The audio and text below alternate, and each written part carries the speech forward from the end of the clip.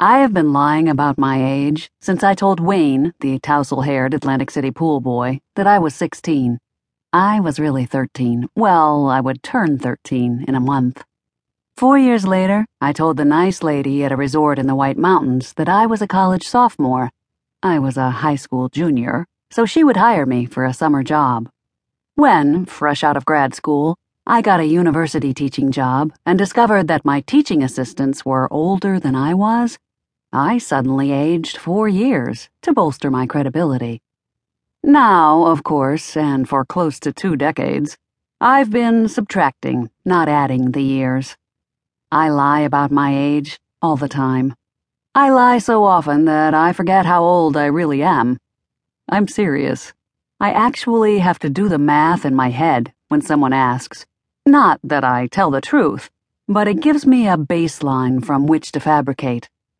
I lie to everyone except the federal government and my insurance company, and I'd lie to them if it wasn't a crime. I would lie to my husband, but unfortunately, we met before I started subtracting. Why do I lie? It's complicated.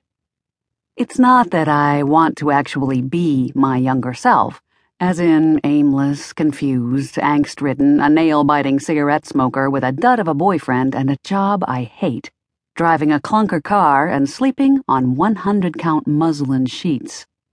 Muslin. I am not interested in going clubbing, rockin' the funky boho look, or dating a 25-year-old guy.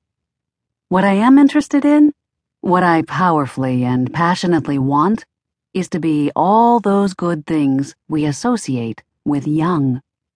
Because, despite my independence of spirit, and my modest successes and a strong streak of feminism, I am part of a culture that labels old bad, weak, sickly, sexless, boring, crabby, and young good, healthy, vibrant, sexy, creative, adventurous.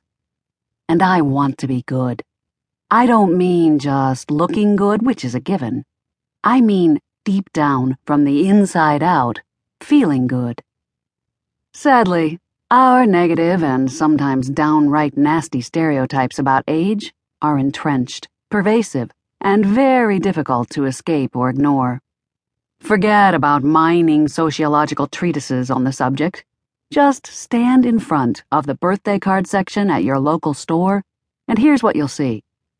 On the front of one card are 2 older ladies blowing on party favors. The text reads, "At our age, we don't call it a party favor anymore. Inside, we call it a workout." Or this one, an overdressed older woman in a fur coat is standing outside a bathroom stall, looking confused. Inside the card, the text reads, "At your age, it all comes down to one question. What was it I came in here for?" Really? Late middle age is about not having the breath to blow on a party favor and forgetting why you walked into the bathroom?